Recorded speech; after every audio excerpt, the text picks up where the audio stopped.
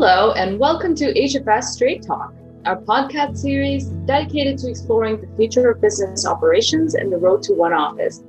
My name is Ritika Fleming, and for the next 30 minutes or so, we're going to explore the extent to which the COVID-19 pandemic has created a burning platform for automation. So I'm delighted to have my HFS partner in crime, Elena Christopher, with me today, as well as Ed Lynch from IBM. I'm also delighted to have Andrew Shapcott from Lloyds Banking Group.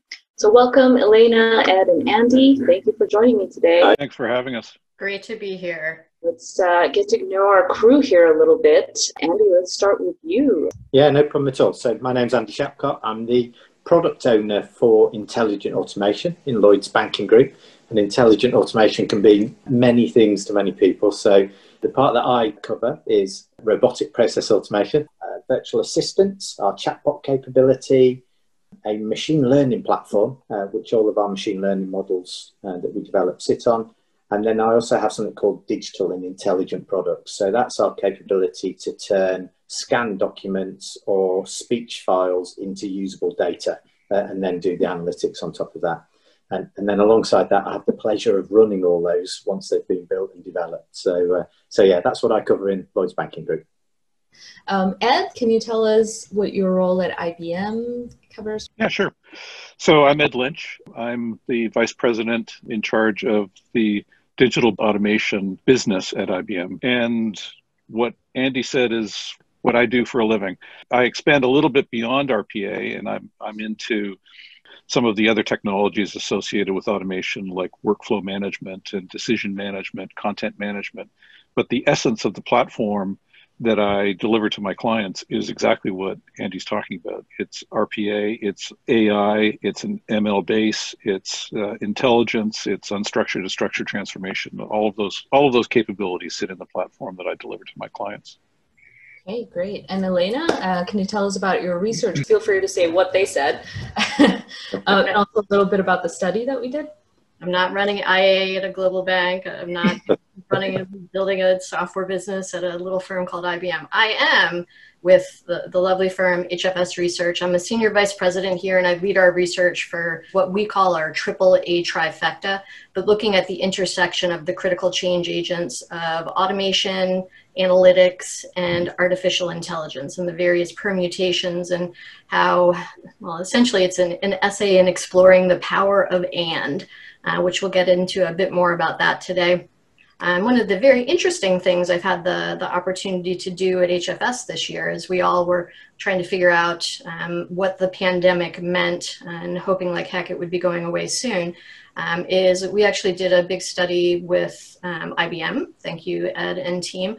But we spent a variety of time looking at what some of the pandemic impacts have been. So one of the things I'll try and do throughout some of our discussion today is share a few of those findings. So look forward to it. Lovely. All right, Andy. So in order to talk about the pandemic impact, I think it's important to establish some sort of baseline of what normal looked like in the before times. So what was Lloyd's automation program's mission from the start? When did it start? Yeah, no problem at all. So our journey started around 2018, and the aim was to build out part of the Bank of the Future capabilities. So our mission was about combining artificial intelligence and automation capabilities to deliver great outcomes for customers and colleagues, because lots of what we do either impacts what customers see and receive or what our colleagues do, i.e. freeing them up to do more value-adding jobs. So that was our goal at the start of 2018. Within that, then we started building out those capabilities. Each one went at a kind of different speed, so they're at different maturity levels now.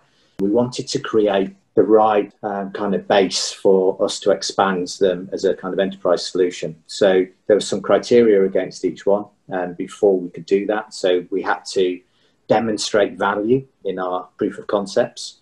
We had to create internal capability. So we had to have colleagues that were able to run it and not be reliant on third parties. We were building an infrastructure for each of those that was going to be production ready and safe to scale.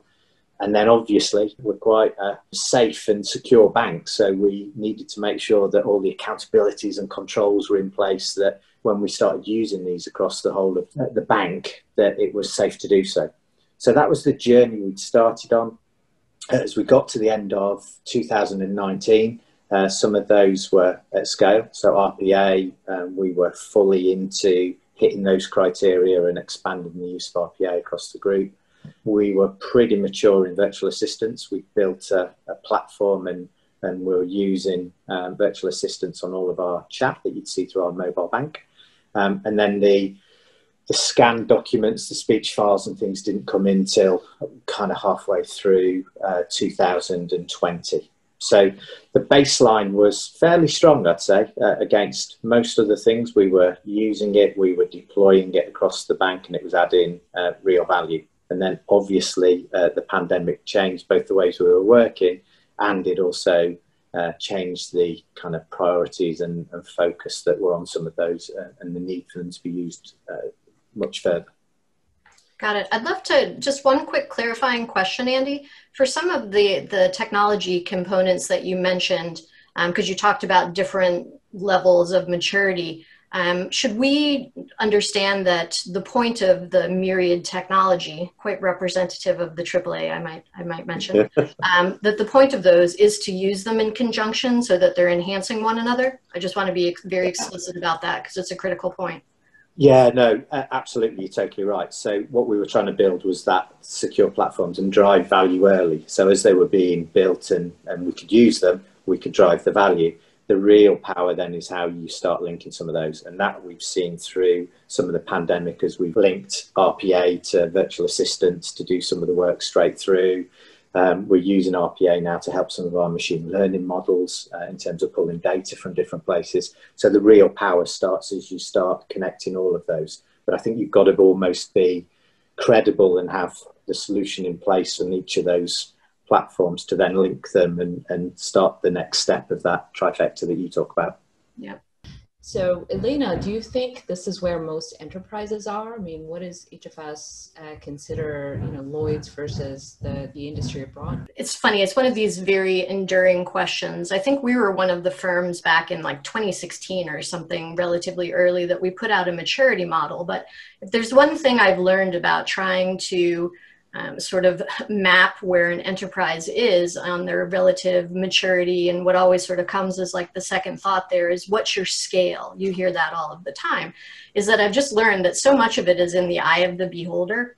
And so that's why we always start our conversation asking about what are your objectives? The other part of your question though, Ritika, was, is this where most enterprises are? Yeah, not so much. Well, a couple of data points. I mentioned I bring up some nuggets from the study, but I can tell you before our pre-pandemic baseline, and we'll use the singular technology of RPA, before the pandemic, so 2019, our data showed that RPA, the most sort of singular and consumable of automation technologies out there, 13% of enterprises in 2019 describe themselves as their RPA environments as scaled. So enter the pandemic. We tend to think at HFS, 2020 is the year that the world discovered that digital is not optional. So there are lots of interesting things that happened during this pandemic year.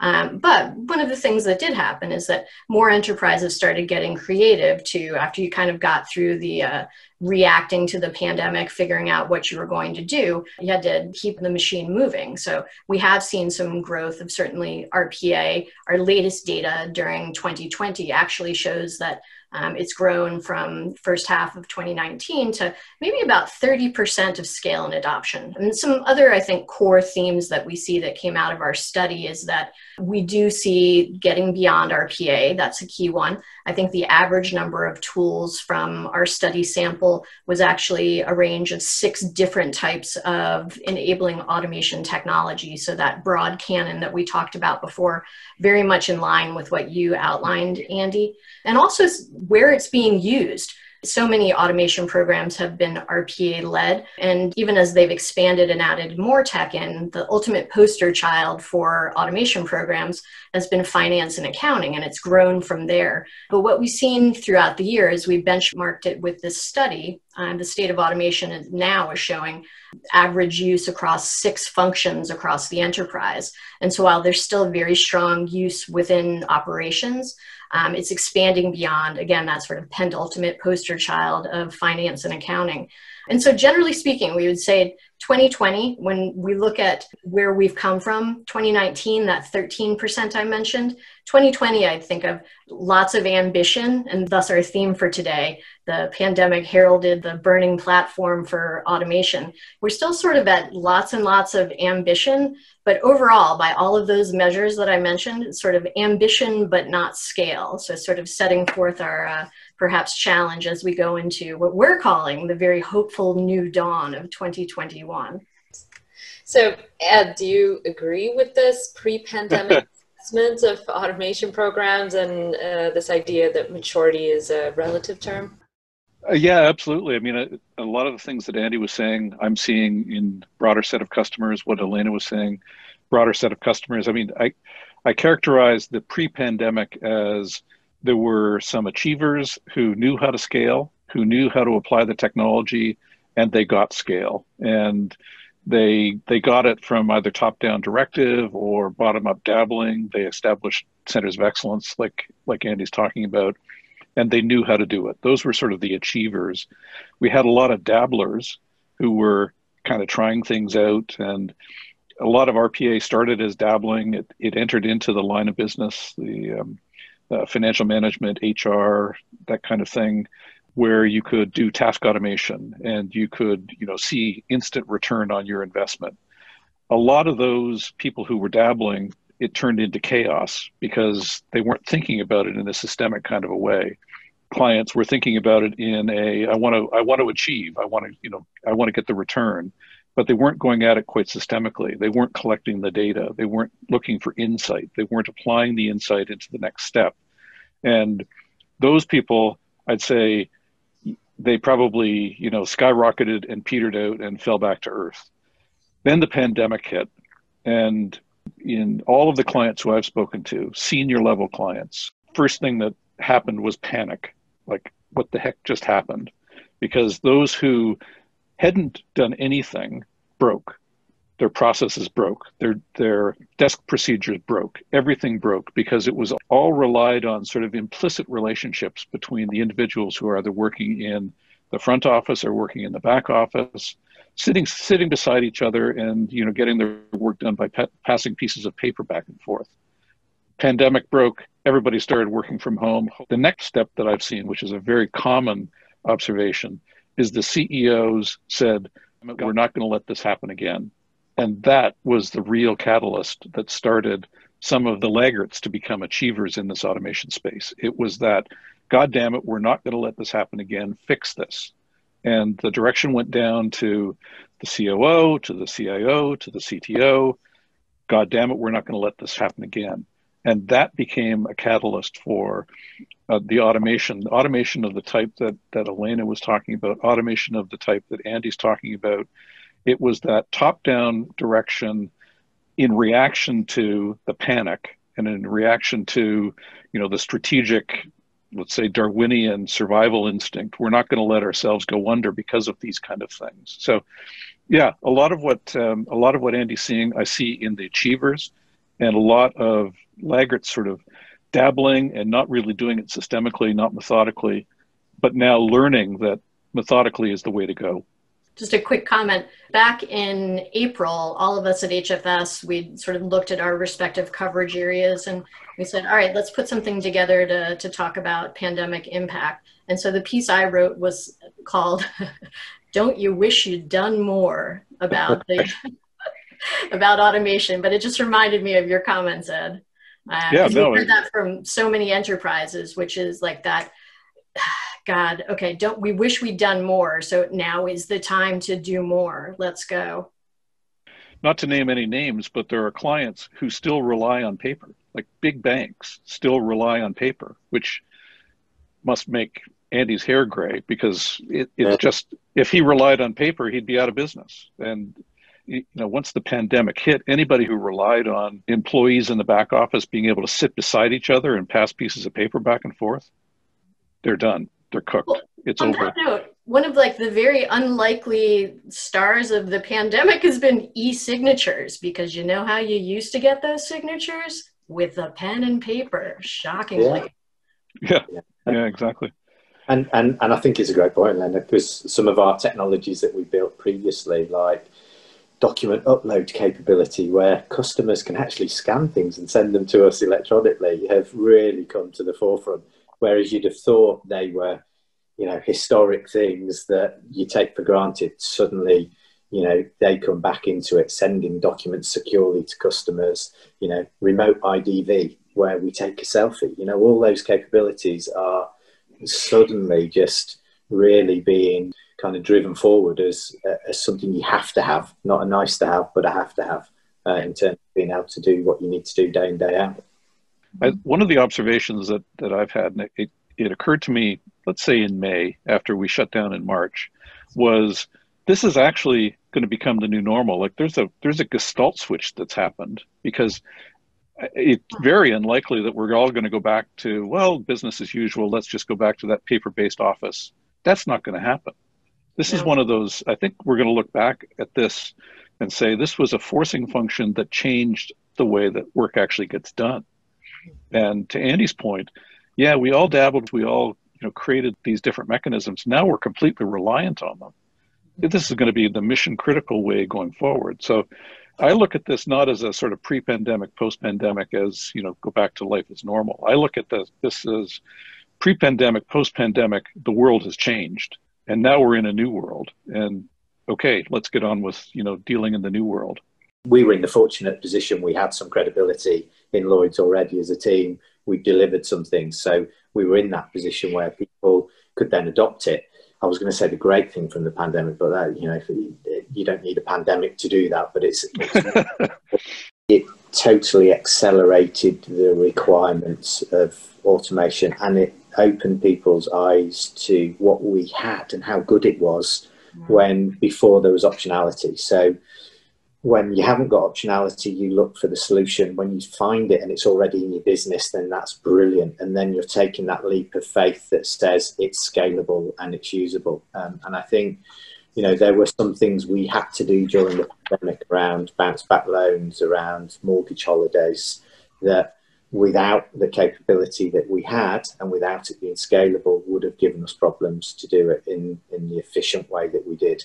And I think it's a true testament to when I look at the capability that we've got internally, that you can build robots in 7 days or 5 days, test them, work them, and suddenly you've got a solution that's giving you hundreds of FTEs worth of work straight away on a complex thing. So I think, Ed mentioned it's not a pre and post pandemic, it is the norm now, and a different way of working and how you make the most of what we've invested in, really.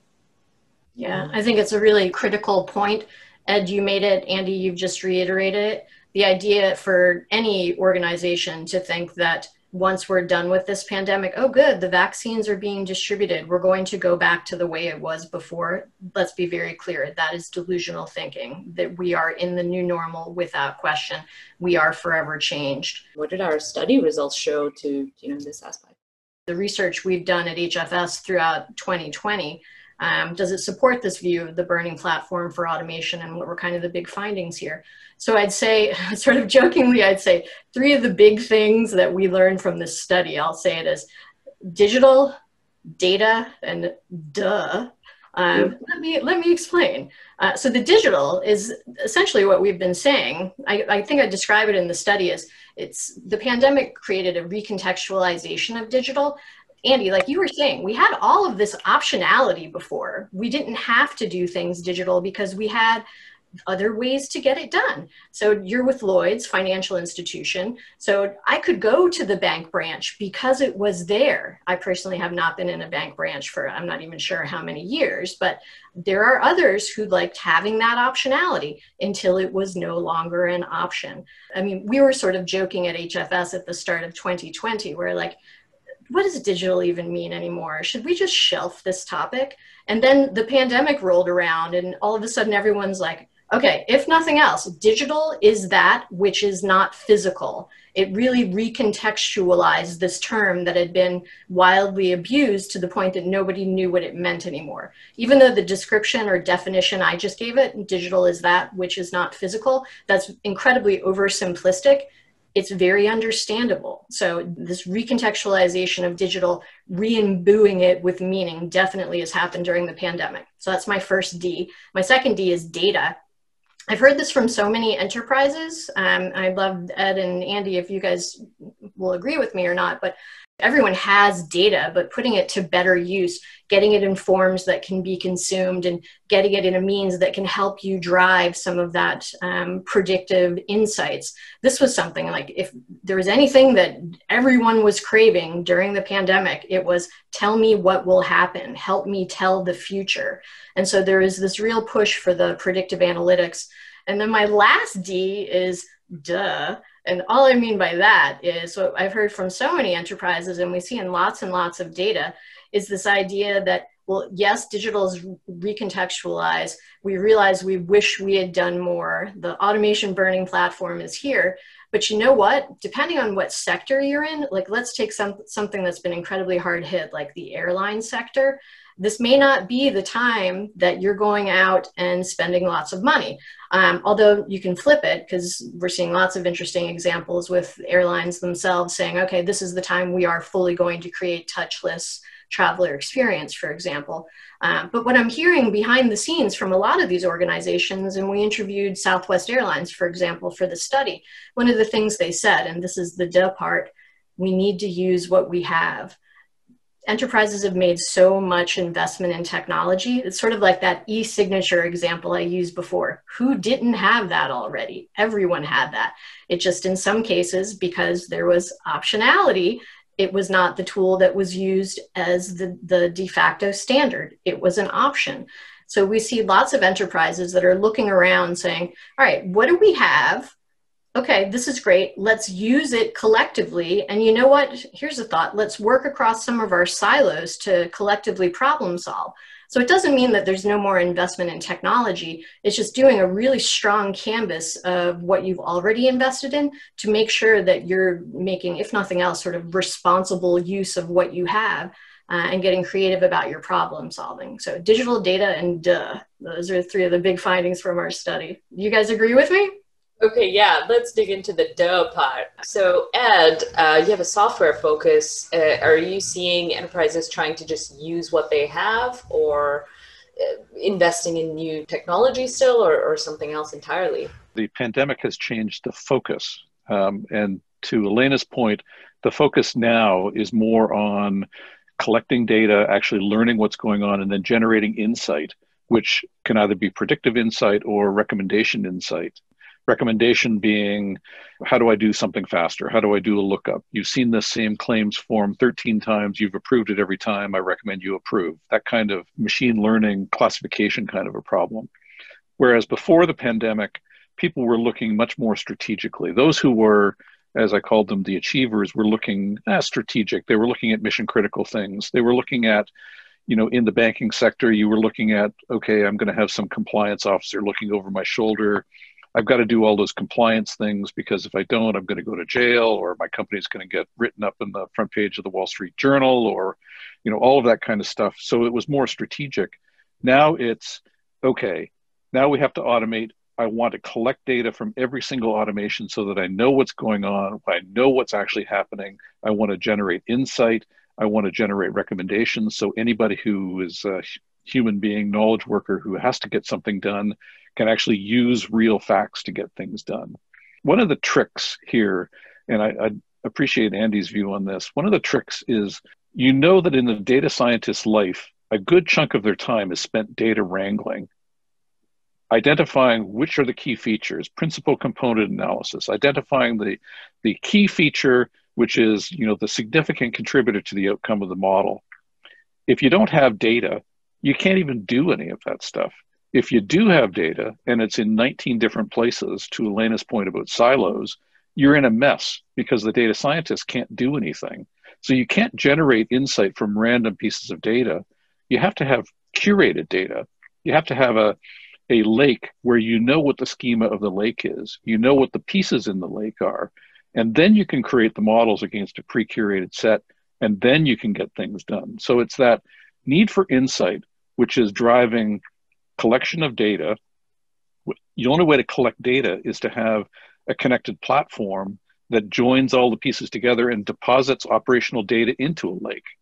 And not just randomly into a lake where you do BTL jobs and grab things, from here, hither and yon, but it's got to be curated so that you can get things in real time. Andy, let me toss that over to you. I mean, I think anybody who's well organized would see having BTL jobs is always good post facto because you can join things together and make things really good. But having real insights at the time that you need to make a decision, that's a really hard problem.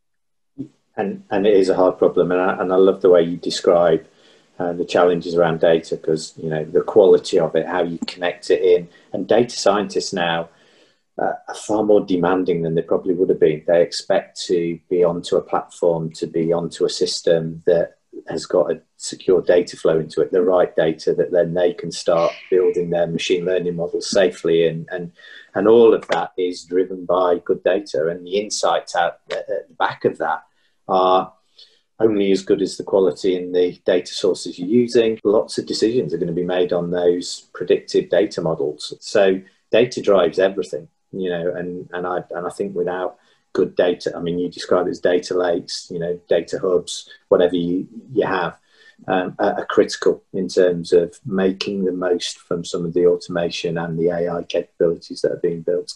So it's an underpinning factor for me. Yep. But I'd say that observation of data is not pervasive, to Elena's point.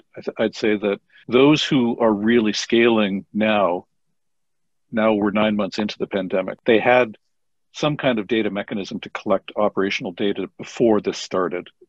Those are going to be the achievers in my mind.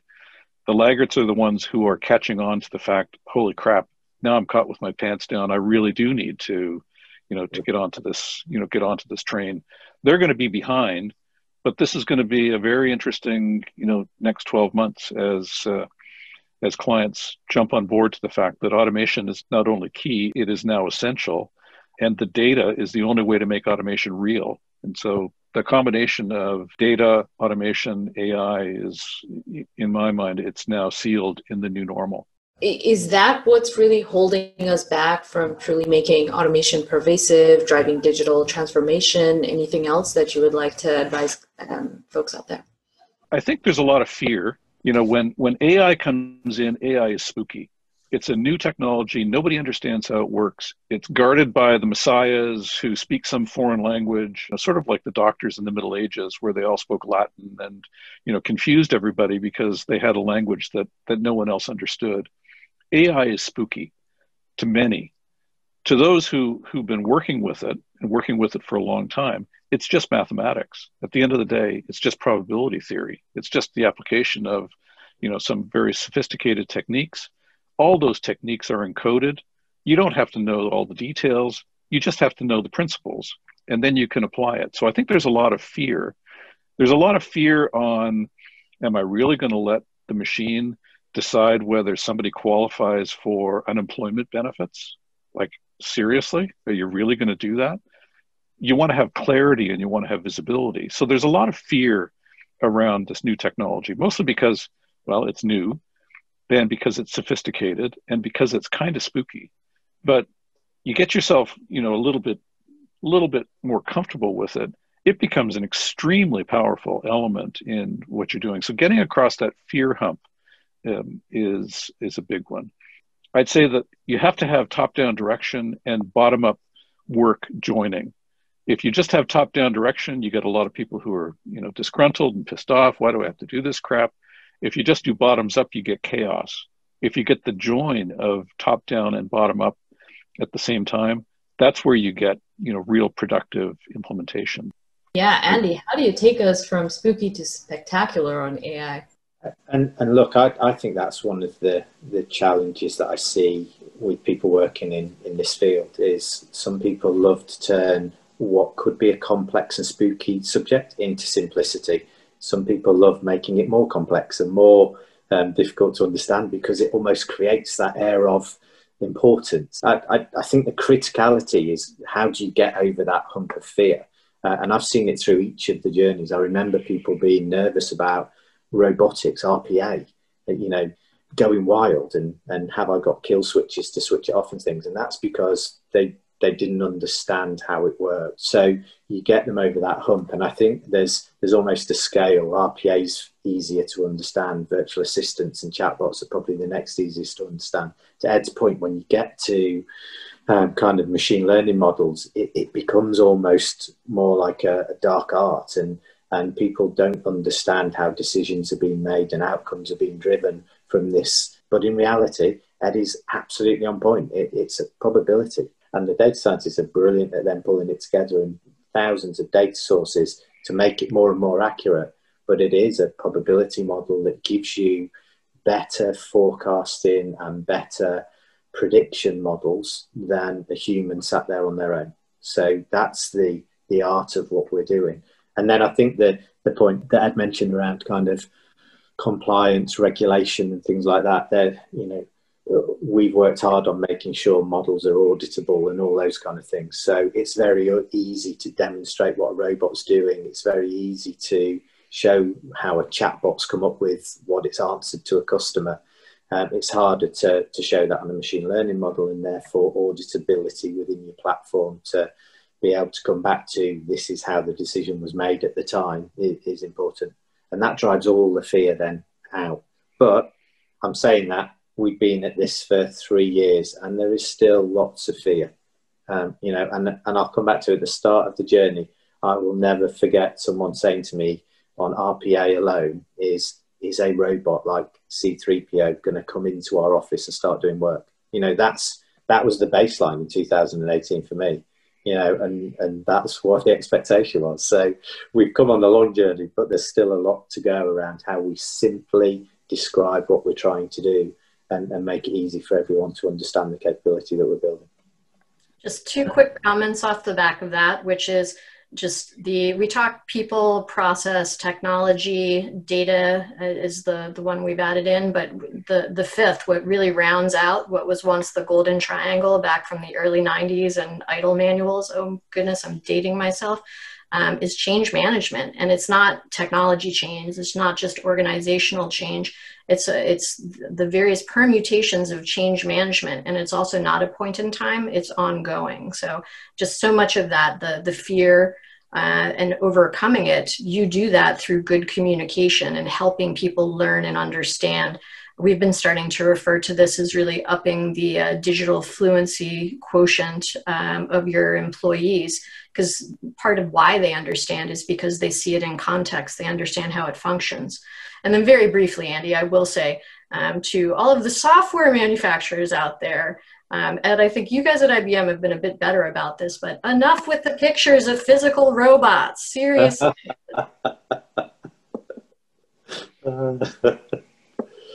Lightning round, because I realize that we are just about out of time on this session. I'd love for each of you to share one actionable takeaway for enterprises that are striving to optimize the impact of automation in their businesses. So let's start with Andy, lightning round. Okay, so look, everyone gets excited about building the capability, but the critical point for me is investing in creating a consistently stable run operation. That would be my takeaway. That's great. Ed? I think my takeaway is that businesses are yearning for insight, and they really want to know what's going to happen next. And you can't get insight unless you have data. And you can't get data in the proper form unless you have, platforms that don't operate in silos, that dump operational data in a consistent kind of a way. So the connection of those 3 things as you're building out your automation platform is critical. Completely agree. Elena? As an enterprise, if you're really striving for transformation, do yourself a favor and get beyond RPA. I fully agree with your earlier point, Andy, which is you need to have the baseline, you need to have the knowledge, but you're not going to do anything that's inherently transformative if that's where you stop. You have to get the process intelligence on the front end. You need to be able to grapple with unstructured data. You need to get some brain power to the rules-based arms and legs of RPA and various other elements. Oh, and by the way, you need to, speaking of data, you need to be able to prove what your results are. It's a lovely village that emphasizes the power of and. But if you really want to drive transformation rather than faster, cheaper, that's what you need to focus on. So I'll just dig into Andy's point a little bit more on the data side to say, machine learning technologies today can be applied to solve some of our data challenges on metadata management, data ingestion, auto cataloging. And so there's so much modernization that you can now bring in to even help that, data lifecycle to make progress on automation, because it obviously has a downstream impact. So that would be my one tidbit there. With that, I think it's a wrap. So thank you so much, Andy, Ed, Elena. It's been a pleasure. This was fantastic. I've certainly learned a lot. For those listening, I would love your feedback. Please visit our research website or blog and give us a shout. This is Ritika signing off with HFS Straight Talk. Thank you and goodbye. Thanks for having us. Bye. Thank you.